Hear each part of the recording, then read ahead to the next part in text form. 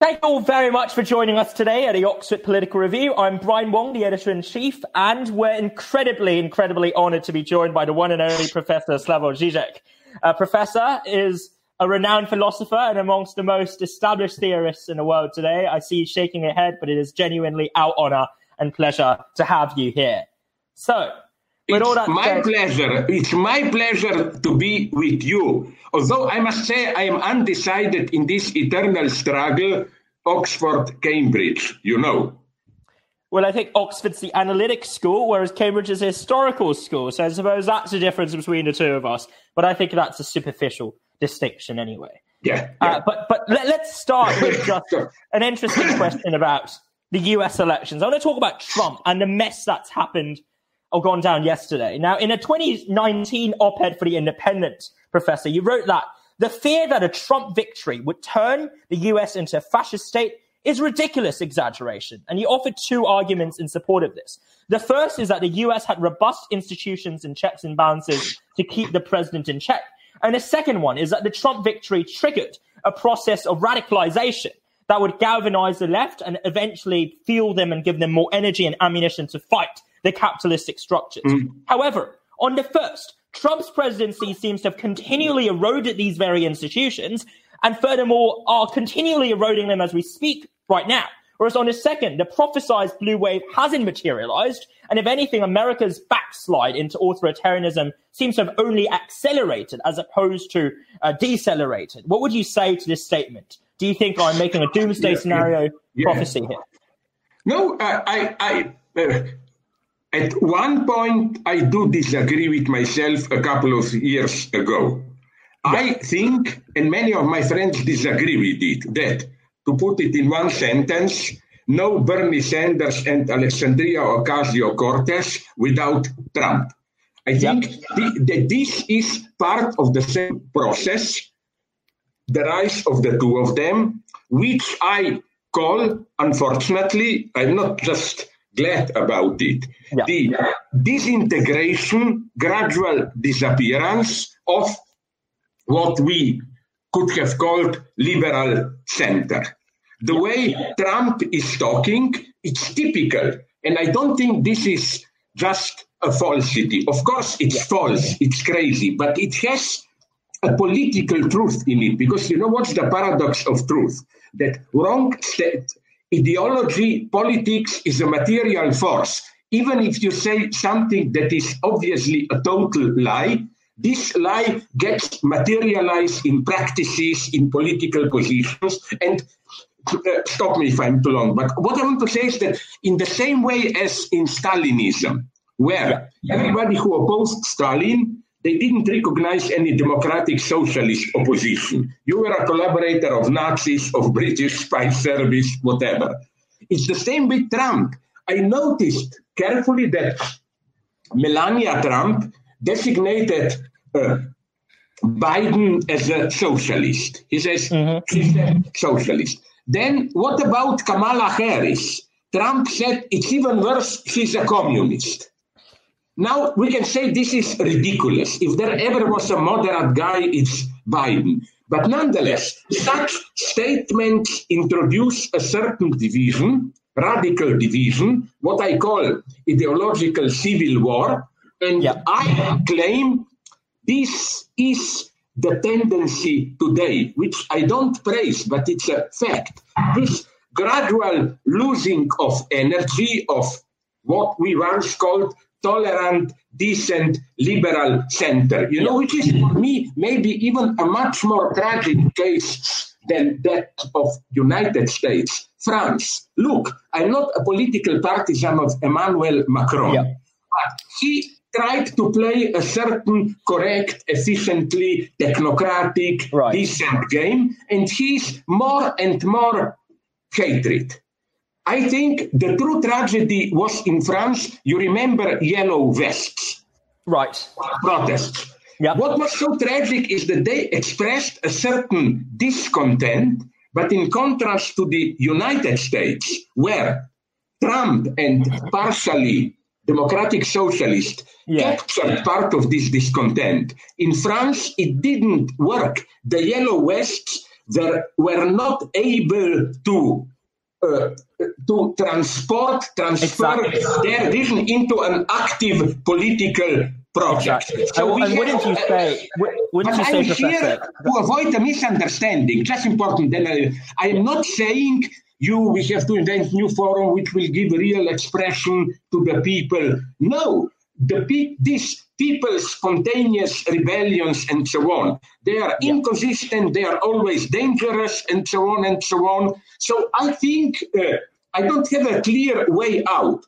I just think that a certain gap is appearing between, let's call it, spontaneous self-perception ideology of ordinary people, and that Trump was much more adept in catching this, on the opposite side. Here I stick to my old analysis. Bernie Sanders did this. Bernie Sanders was very intelligent and bright. You know what was his formula? Drop that Biden obsession. We have to get centrist voters. No, Bernie said our aim should be to get those who otherwise would have voted for Trump, this populist discontent. He is almost, I know nonsense of this, Trump of the left. So basically, I still cling to my basic opinion that Trump is not a simple mistake. He expresses a certain tendency, which is of disintegration of liberal democracy. And I think in the long term, this is the direction the world is saying. And then as an old leftist, I say the only hope is radicalization of liberal democracy through reasonable radical left. Right. I think they exist. But if we look, Professor, I talk too much, please.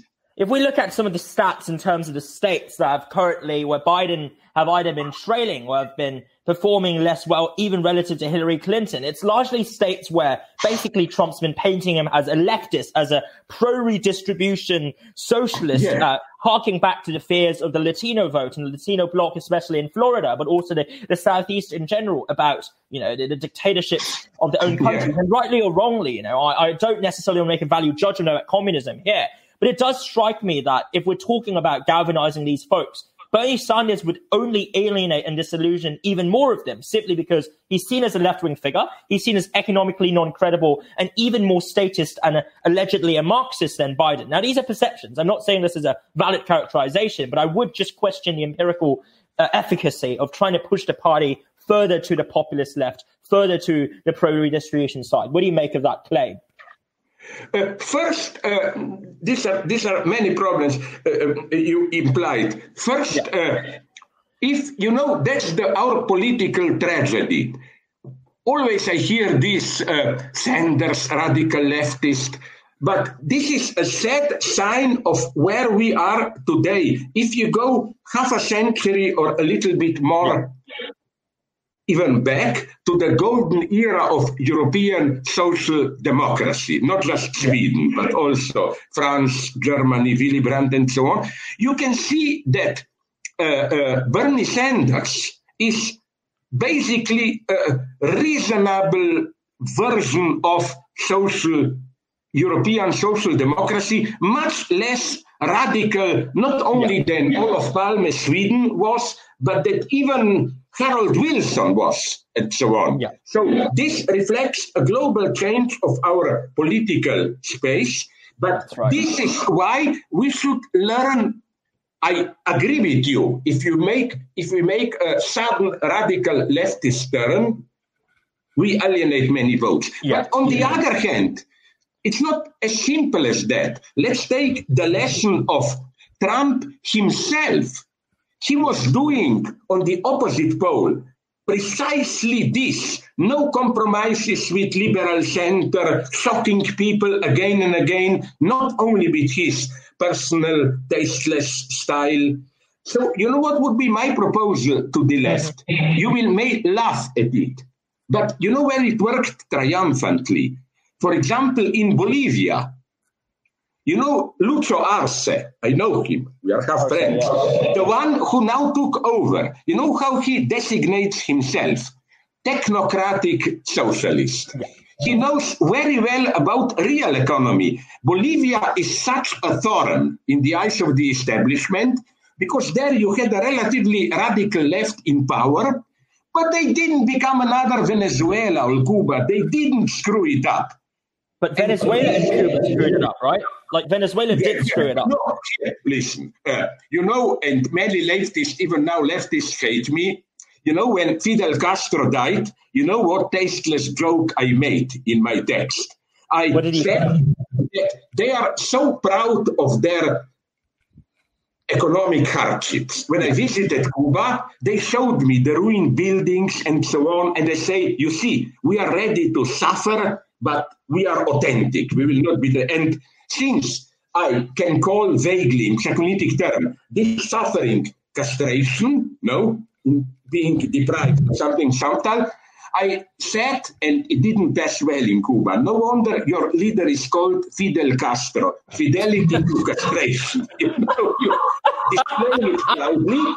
And I never was sympathetic to Cuba, because, my God, don't you hate those leftists who say we will remain faithful to our vision even if people starve and so on? No, I have a certain respect for ordinary people. I was never impressed by this 1 million people protested on Tahrir Square, whatever, on the street. Don't you think that ordinary people have the right to ask this simple question? Okay, big empathic events, enthusiasm, but the true measure of a social upheaval is the day later. How do ordinary people feel the difference? And in Bolivia, they did. Life got really, the everyday life, better there. So I am not for some crazy radical left, and even Bernie, maybe sometimes he was rhetorically too radical, but you know who is my bright hope, but she is too young still, Alexandria Ocasio-Cortez. Right. Already when Bernie Sanders was doing his big stuff, she was warning, wait a minute, we are talking about a lot of things now. Universal health care, blah, blah, blah. Yes. It's not as simple as that. And I think there is a chance of this today. You know why? Now I come to my last point, but you can interrupt me, ask me. Yeah. Because when I'm talking about a leftist turn, I'm not talking about some illusionary new communist party and so on.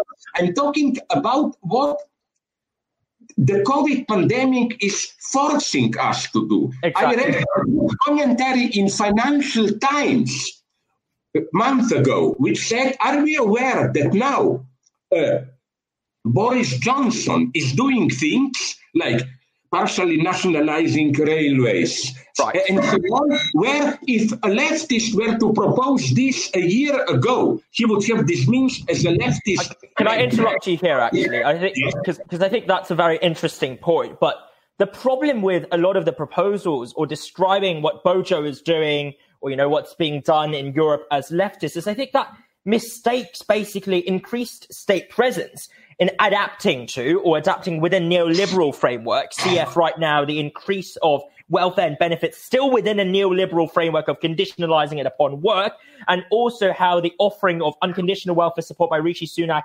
again conditional upon so-called contribution and work, and again the nationalization partially of infrastructure, even though there's a lot of pushback and resistance even from within the Tories. That's not necessarily left-wing socialism or communism. That's just basically the neoliberal bourgeoisie establishment adapting to ensure that they can preserve their own survival. Whereas if we're genuinely talking about what sort of Mark Fisher's idea of non-capitalist realism or communist realism, you don't really see that kind of communist realism and puritanism in the current policies, even from the Tories. But instead, it's just a capitalistic establishment, as you said, co-opting left-wing rhetoric, co-opting left-wing strategies to legitimize their own right-wing borders. Here I know, I often hear this argument. Yeah. It's a common one.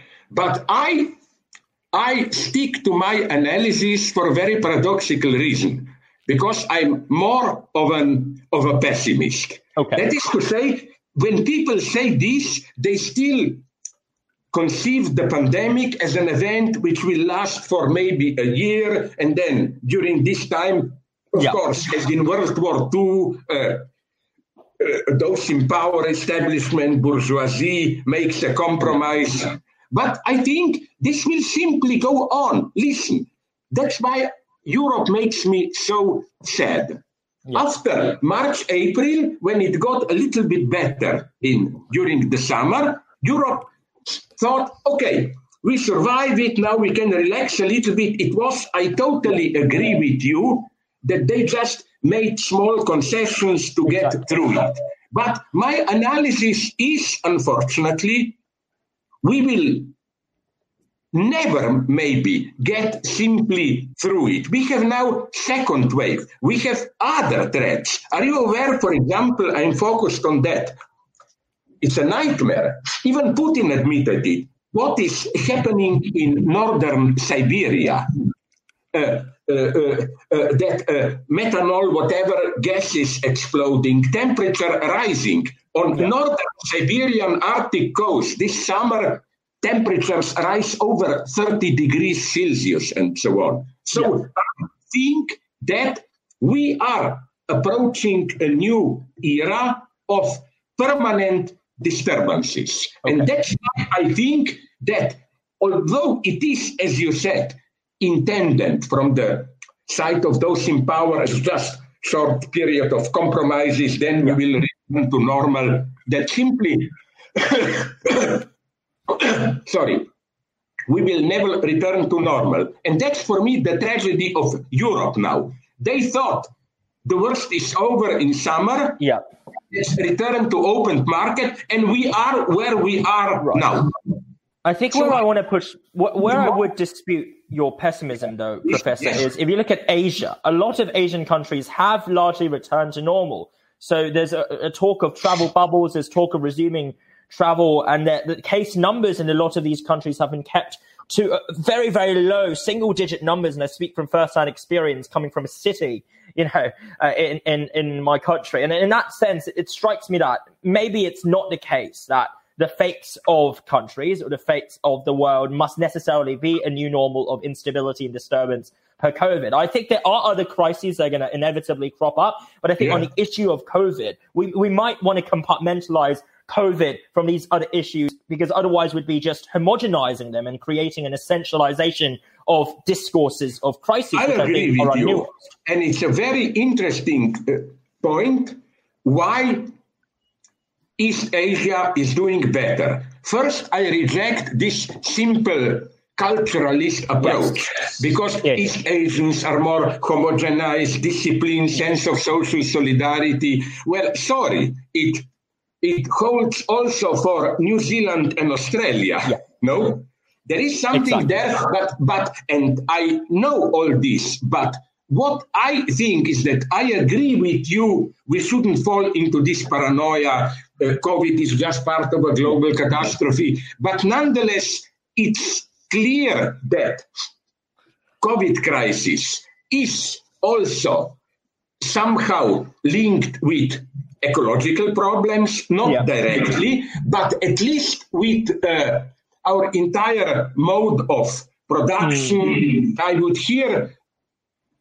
rehabilitate what some people like Kohei Saito, the Japanese who works in Germany, called eco-socialism. Not in any ideal sense of celebrating nature, but he demonstrates that Marx in his last years was very attentive to what he called Stoffwechsel, exchange of stuff, material exchange in social reproduction. And here we are approaching stronger and stronger disturbances. And you know where I see the real trouble? Just allow me to tell this. For example, how nature remains impenetrable. We don't know what will happen. Do you remember how glad we were in the first lockdown, March, April, when we saw all those satellites picture, the dark gray clouds disappeared, the air is much better.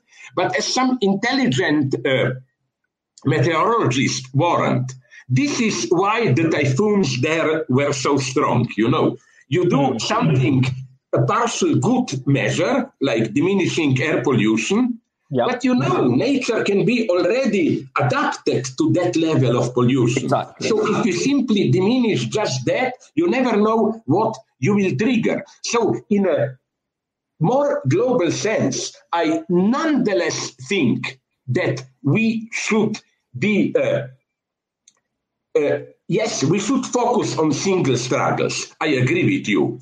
COVID is COVID, or Julian Assange. His greatness of WikiLeaks is not that, and I appreciate this with him, he doesn't fight for some general social change. He's focused on a certain typical problem, how state controls us, hides crucial information, how Google is connected with state apparatuses, and so on and so on. But nonetheless, I claim these fights are interconnected. Attacks on COVID are racist also, and I agree with the French guy, Bruno Latour, who said that COVID is just a dress rehearsal for future ecological problems to rise to come. So in the long term, yes, I wish all the best to China, and don't forget Taiwan. All people praise China, but the true triumph is Taiwan. So there obviously is something wrong with the type of Western individualism we were used to. That's, for me, the tragedy of France, as I already said. Look at Macron. You may not like him, but he tried to be, he is, for me, Macron, at this moment, maybe with Merkel, the European left liberal establishment at its best. But there is an incredible gap between French state apparatus and experience of people. In France, they have this tradition, which for me is not necessarily even leftist, that when the state orders something, it's bad. Sorry, I'm making you nervous. Where is your domina aspect? Beat me, stop me. Okay, all right. So on the question of dominatrix and domineering, and I want to just segue into the second half of our discussion about philosophy, because I'm also formally trained more as a philosopher than a political scientist. But may I ask you which, so that I can locate you in my Stalinist cognitive map? So, where are you in philosophy? I'm interested in technically analytical political philosophy, although recently I've ended up in a bizarre territory where Arendt intersects Raymond Geuss and also intersects basically Foucault in terms of deconstructing the practice of politics. So I see my role as a theorist, also as an activist, and also as a political figure intrinsically there. And indeed, I wanted to ask you a question, really, because in a recent interview responding to the backlash you received over your critique of Me Too, you said, sexuality is a complex domain with implied meanings and ambiguities, and you cannot translate it into rules. You then term Me Too a new seduction under the spell of a certain kind of legalism. Now, I definitely get where you're coming from, Professor, and I think that leads into, or blends into what you talked about just then, about the big state and also the overarching tendency to capture everything under the panopticon of judgment by society at large. But isn't this argument template that something or some X, such as the family or love or relationship, that it should be beyond regulation? Isn't this the very precise argument template that's been wielded by the powerful, like men, like those who are cis heterosexual, to basically justify historically violent or oppressive practices like assault or the androcentric and asymmetrical distribution of domestic labor? So that's my question there. No, I'm here truly radically feminist. I just want to, this is what is my emphasis, at abstract philosophic level and at the level of concrete practices. Don't underestimate the power of what an American leftist feminist, Nancy Fraser, called corporate neoliberal feminism. How American feminism has also its dark side. That's one thing. And it's even often used, I so often detected in the United States, the class bias of feminism. They don't say it, But when they criticize brutal male violence, they really mean Hispanics and so on, those deemed lower. But my basic philosophical point is that, of course, certain basic things should be regulated. But isn't it that sexuality, and if we learned anything from Freud, it is this, is in itself an ambiguous, not ambiguous is not a good word, but this kind of a unclear phenomenon where you never know what something means. You are not English, but isn't, for example, something in British character which lends itself to arrogant brutality, which remains very polite at a superficial level, but it can be very aggressive. On the other hand, I think that a true friendship always involves what may appear even a racist joke, but it can work as a level of solidarity. So what I'm saying is that what Me Too people, for example, when they say no means no, or mutual consent, they even have, I think, in New South Wales in Australia, nobody accepted it, but they passed a legal regulation that somehow the consent of both partners, if they want to make love, should be registered by signing a paper, taking a short video clip. We both want to do it. But are they afraid that there is a certain aspect of erotic tension where doing like this ruins everything? There are women who want to do it, but for whom saying explicitly yes in this sense is humiliating. The last thing, there are, when you say there can be masochism, but consensual. No, part of the masochist enjoyment is precisely that you play it being non-consensual. Now, I'm here, of course, for regulations and so on and so on. I'm just saying that sexuality is in itself a matter of ambiguities, rejection can function like that, and that, so don't go too far with explicit regulations, because in this way you can open up a way even for a worse exploitation. Let me tell you an example that I give in one of my books. One of the big political correct advices, and I basically agree, is that it's not that you once say yes and then the other guy can do whatever she wants with you. At every point you have the right to withdraw. No? But I know men and women who use this rule to further humiliate the partner. Can you imagine a woman or a man, let's take a man, who excites a woman and then on the verge of penetrating him says, sorry, I'm not in the mood, I withdraw. Can you imagine a more horrible humiliation? That's my problem, that sexuality is full of masochist moments, ambiguities, and so on.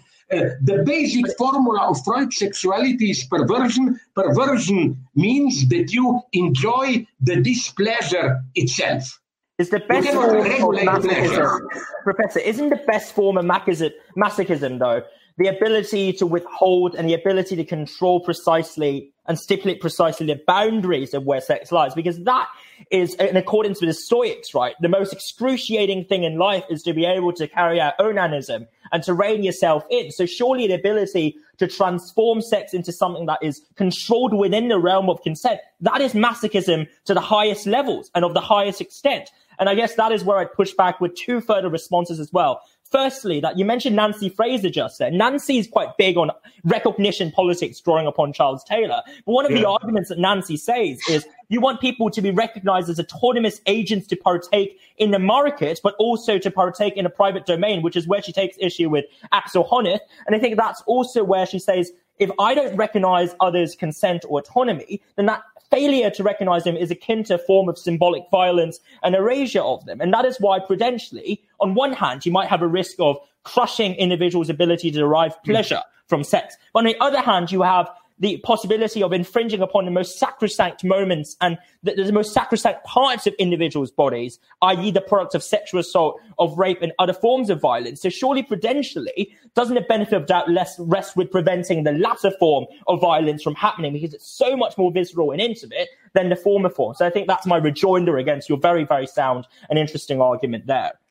Yeah, but still, I claim that sexuality is such a mess that even, for example, the topic of recognition, it's very difficult to say how to transpose it into sexuality. I know men and women who are, even women, feminists, very active, and they say it's a beautiful statement. They say, I have enough of recognition in my feminist struggles and so on. But when, I will not use the dirty word, when I want to get F, 3 points ED, I want to be objectivized. None of that, I love you, I respect you. I want to be an object. I want to see the man, my partner, just fully enjoying me. That's what I like. I think this is immanent to sexuality. And the moment you want to regulate this, that's another feminist, I don't know which one, who very nicely pointed out. If you move in this direction of consent, even regulated consent, in the sense that which in a way it's reasonable. Julian Assange saw me this. You know that they are already making experiment with this in Sweden. That the idea is, before you make love with a new partner, each of you fills out a form, name, age, what illnesses you have, and what are your limits. For example, no anal intercourse, I don't know what, and so on and so on. What I'm saying is that don't we approach in this way the idea that what in sadomasochism is called a masochist contract is the ultimate form of sexuality? Because the whole pleasure, I love masochism, although I don't practice it, because it's for me the ultimate bureaucratization of sex, you know. Some masochists admitted to me the act itself, them, it's almost irrelevant. The pleasure is to fill in the form. We do this, you can do this, Professor, you can put your finger there. Yes, Professor, could I interrupt you there? Because I think that's a very fair point. But I just want to say, because I think Laura Mulvey's argument is something that we've also read, and I think Laura Mulvey basically argues exactly what you talked about right there. But the trouble here is, in real life, the reality here is sex is often wielded by men, to borrow the words of Germaine Greer, as an instrument, as a site of reproducing and manifesting their own desires, with no regard to the identities and needs and interests of the women. And I think I totally agree. My God, not all women agree, right? Not all women agree. No. Not only agree. I even gave examples as a Lacanian. Yeah. Lacan says somewhere, and this is for me a beautiful feminist statement, that in the majority of cases of a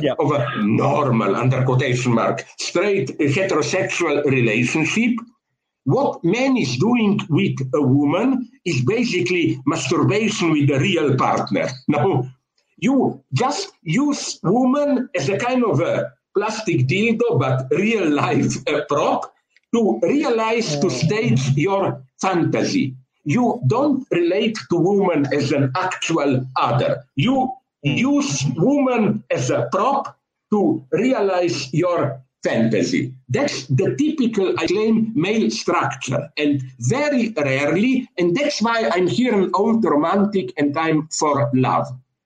Because I think love, and I believe in passionate love doesn't have the structure of masturbating with a real partner. In love, you feel as it were, the abyss of the other. And for me, this was always so obvious. Listen, if you just realize your fantasies, you are with a partner, okay, you do it, you enjoy actualizing your fantasy. But love, for me, means that, let's say, I will not be distasteful, but open. You are in the middle of sex, you hold your partner in your hand, all the trembling. For me, it's so, if you are in love, it's something so beautiful because it's not just sexually attractive body there. But this body is my love. For me, true love is you almost cannot believe what a beautiful thing is happening. That abyss person whom I don't even know, she or he is here ready to give herself to me. This is metaphysics. For me, love is not something that supplements sex. Love is sex at its most intensive. Only that, then, in this case, love becomes truly heterosexual. And Lacan here is very clear. He praises heterosexuality, but you know what he adds? That lesbians are maybe the only true heterosexuals. That male structure of love, even for a woman, is homosexual in the sense you use your partner as a prop for basically enjoying your fantasies. So this is you see what I try to do? I get unite the most radical feminism and so on with complicating things and breaking out of this politically correct masochist or sadomasochist contract. The whole point of isn't that even if you have, many of my masochist friends told me that the pleasure of masochist contract is not only that it's a contract, but there is always an unwritten dimension of how each partner is expected to violate the contract a little bit, but not in an aggressive way. Not I will beat you more, but in a way of, oh my God, it's the most beautiful part how you violated their contract. I think your conception of relationship is really interesting, but my worry here is, don't you think this is your conception, but a lot of folks may not see sex as that engagement with the abyss or engagement with that phallogocentric sort of construct that is Lacanian, right? Because some folks might see sex as a very different thing, as a form of exchange in a most intimate manner without that dominant, without that form of mutual masturbation. And I don't know if we could reasonably say that that's wrong or that our conception of sex is correct. And I think that's the benefit of doubt, or that epistemic uncertainty is what I'm quite worried about. Okay, I agree with you, but I draw a maybe too romantic radical conclusion. I'm basically an old, if this is possible, traditional romantic but feminist romantic. What I'm just claiming is that yes, in majority of cases it's like this. But that's why I am an elitist here, not elitist in the sense of intellectual elite. It happens to everybody. I just say, following my friend Alain Badiou, that true, authentic love is rare. It's not something that happens all the time, but when it happens, you know it, and it's maybe the most difficult thing that can happen to you. Can I just ask you, though, on that note, would you take the blue pill or the red pill? You know what's the problem? I've written about it. That unfortunately today, the term red pill, which means I think I'm ready to take the truth, no? Okay. Yeah. The term the red pill was now appropriated by COVID deniers, you know. They claim the true ideological dream is that this reality, everyday reality, is a fake, and that there are some secret mechanisms and so on, paranoia theories. Which is why I think the point is not simply to confront the truth. If you just play this game, then you are in this choice between, on the one hand, COVID deniers, even if not radical deniers. There can be also progressive COVID deniers, like Giorgio Agamben, who claims that it's exaggerated COVID and authorities just use it to establish the perfect control, or what I call this Green New Deal. We should accept to be totally controlled, regulated. We should leave it we should accept it in our bubble. But I think that first, I never make, this is the philosophical aspect. Yeah. I never make fun of those who are COVID deniers. With COVID, with the new rules of isolation, social distancing, quarantine. Yeah. In some sense, our humanity, the way we understood it now, is falling apart. No wonder that some people everywhere, and they are not crazy right-wing paranoiacs, claim, sorry, but to take distance from others, to wear a mask all the time, then I'm like a dog with the muzzle. I'm no longer human. And that's what it's obscene to say but find stimulating in COVID. It confronts us with fundamental questions. What is being human? For example, I read some ordinary American people who oppose wearing masks. And their argument is not, this is a communist Chinese or big corporation plot. Yeah. They say, obeying all these rules,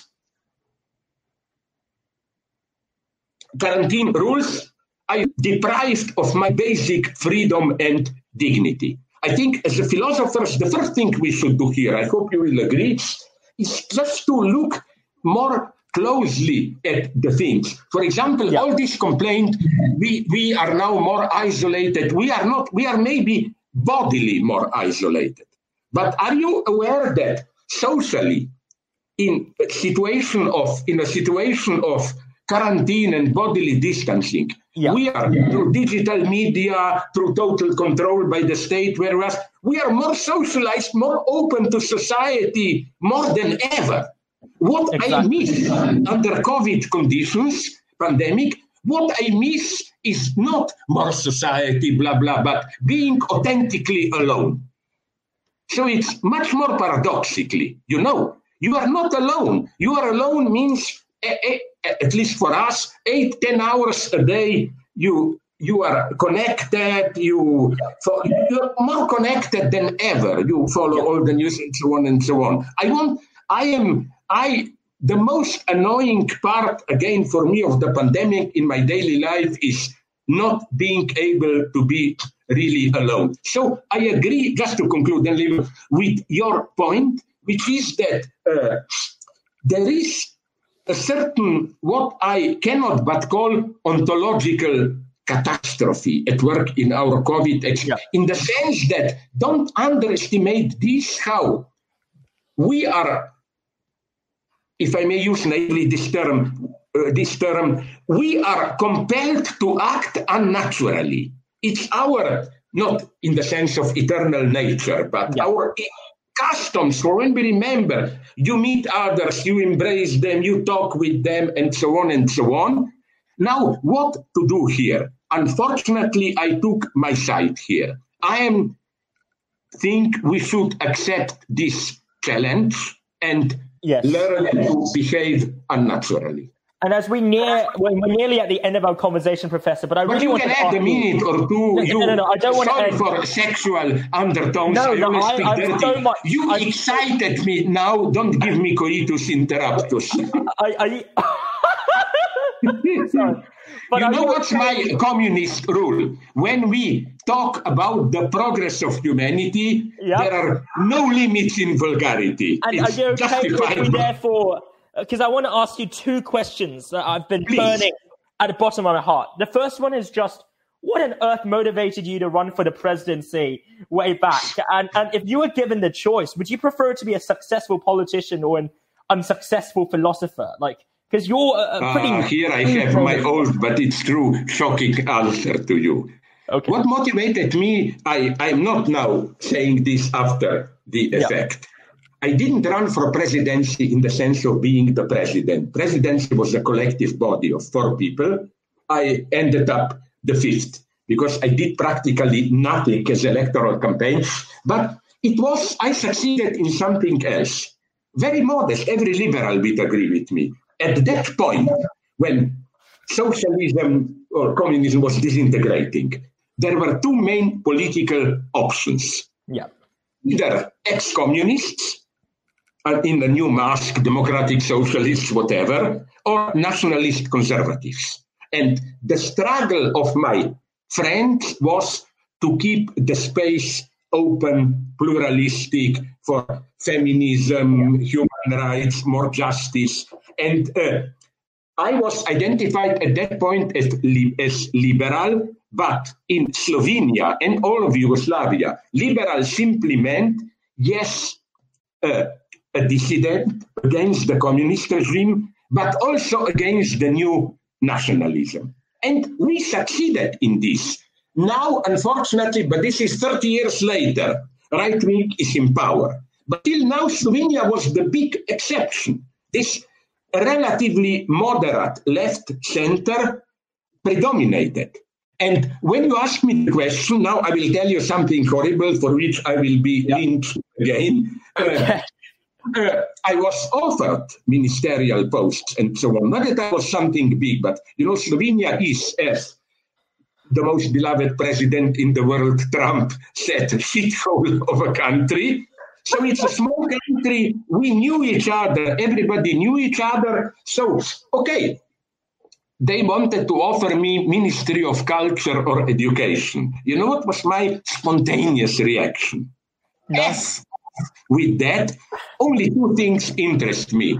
Interior Ministry, or even better, Chief of the Secret Police. Oh, wow, okay. But no, it's not my secret Stalinism. You know what was my challenge? Can you do it respecting human rights, but nonetheless efficiently? That's a big challenge. Do you know that even Gandhi wrote a very interesting text? That's the Gandhi I like on this. How should a new democratic India organize secret service? Yes. Spying. That was the challenge. So, but no, I am an old-fashioned theorist. F off with politics, big politics. It's basically vulgar. I even have a theory, maybe with some exceptions, but basically you have to be stupid in a certain way to be a good politician. There are writing a new fat book on Hegel is what is absolutely more for me. I'm very much a traditional metaphysician. Gotcha. And I want to ask second question. The second question. Yeah, well, I was going to ask you just, I think I'll just integrate the follow-up into this last question, really. And that's to say, let's loop back to Mr. Donald Trump. Now, I know the Slovenian PM was the first leader to congratulate and also support Trump. He's a friend of Orban. He's what I call the new European axis of evil. I see.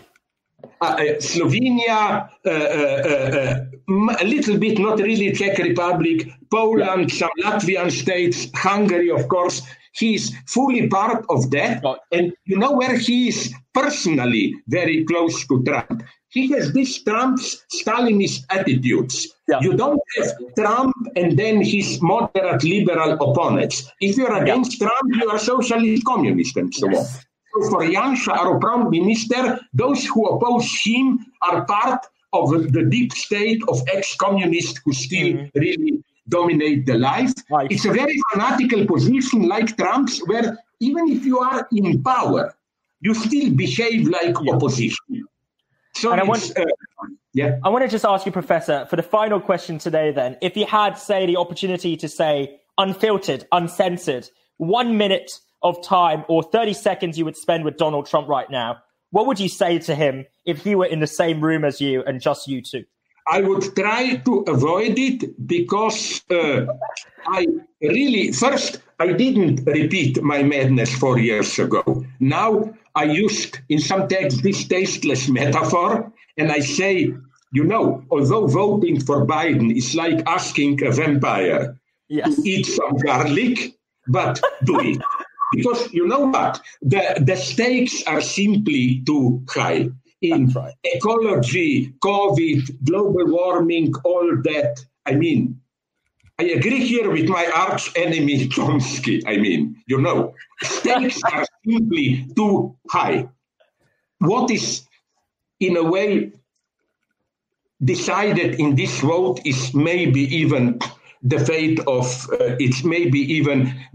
of humanity. But Trump is an extremely vulgar guy. So the only thing that comes to my mind, when Trump proposed through, was it Jared Kushner did it for him, that Buddhist plan, no? And you remember Trump used an expression which was very weird. He wanted to say, I asked Jared to give me a quick overview of Middle East situation, no? And you know what Trump said? I asked Jared to give me a quickie on, no? And you know what for me the word quickie means? So my answer would have been, sorry, but I have many sexual fantasies. I'm passionate, but Jared Kushner giving Trump a quickie is not my favorite sexual fantasy, So I'm not really interested in Trump.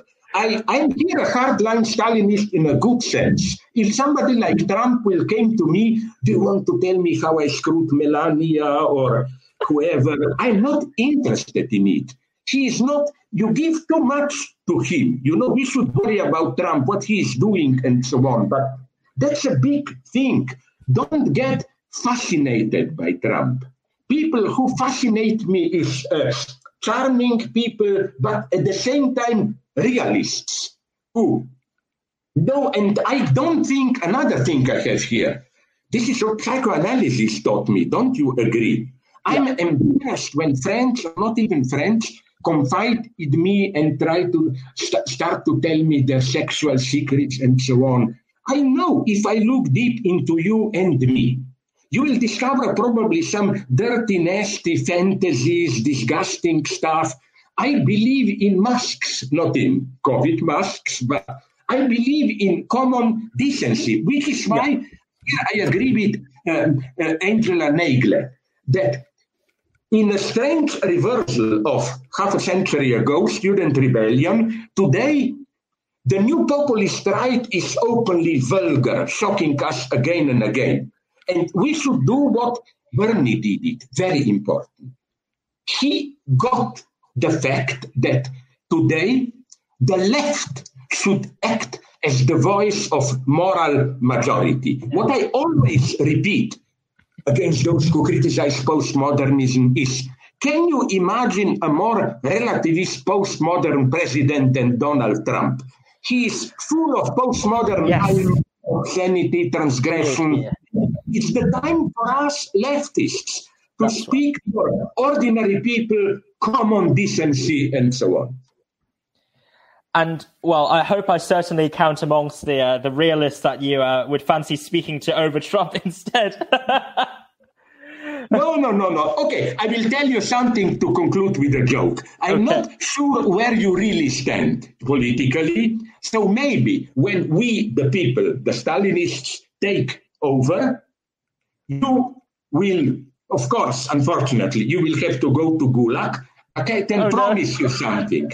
Since I consider myself your friend, from my Moscow Central Bureau, I will call the Gulag administration and, on Sunday, when it's the best meal in Gulag, you get some soup with rotten fish heads and so on. As a sign of my friendship, you will get on Sunday 2 portions of that soup. Aren't you glad? I'll be sure to post on my Instagram, Professor. But thank you so much, Professor, for joining us today. It was an absolute honor. I'm grateful to you. I'm sad. We can repeat it whenever you want to go more into philosophy. I would love to. Because just this to conclude, don't you really agree that they are totally wrong who think now it's a medical crisis, maybe economic. It's not time for philosophy. No, as debates point out, what does it mean to wear a mask, to socially distance? Now, this struggle now is at the same time struggle for our, what I cannot but call everyday philosophy. Each of us has decided what does it mean to be free, dignified human being, to redefine ourselves. It's now the time of philosophy is coming. Thank you so much for your time, Professor. And I'm really grateful to you. Don't talk with dishonor. Now you will get the vulgar thing you deserve. Okay. If you call me professor and say you are an honor, it was an honor. My answer is, what did I do to you? Did I rape your mother in public or what, so that you humiliate me so much? I guess we had Slavoj, you are Brian. Hope that in contrast to Brian Jones of Rolling Stones, you will live a little bit longer. I hope so too. No. And so, please, I enjoyed it very much. But just tell me, what will happen now in Oxford? Is university will be open, but are students there or it's all Zoom? Well, it's currently all Zoom, but with some in-person teaching for the undergraduates. So if you would like to come and join us and teach at Oxford, I would love to see you there in Oxford. No, I would love to. Just I am now. You know what's my problem? No, I'm an extremely risky case. I have strong diabetes. I have some heart palpitations. I have high pressure, and people already made joke with all my nervous gestures. No, people just told me if you want to warn other people how to avoid COVID. No. So me just talking with my gestures, and that's the model of what not to do, But and I hope it will be possible, I will come with pleasure. Thank you so much. And thank you all very much for joining us from afar for the Oxford Political Review's interview with the one and only Slavoj Žižek.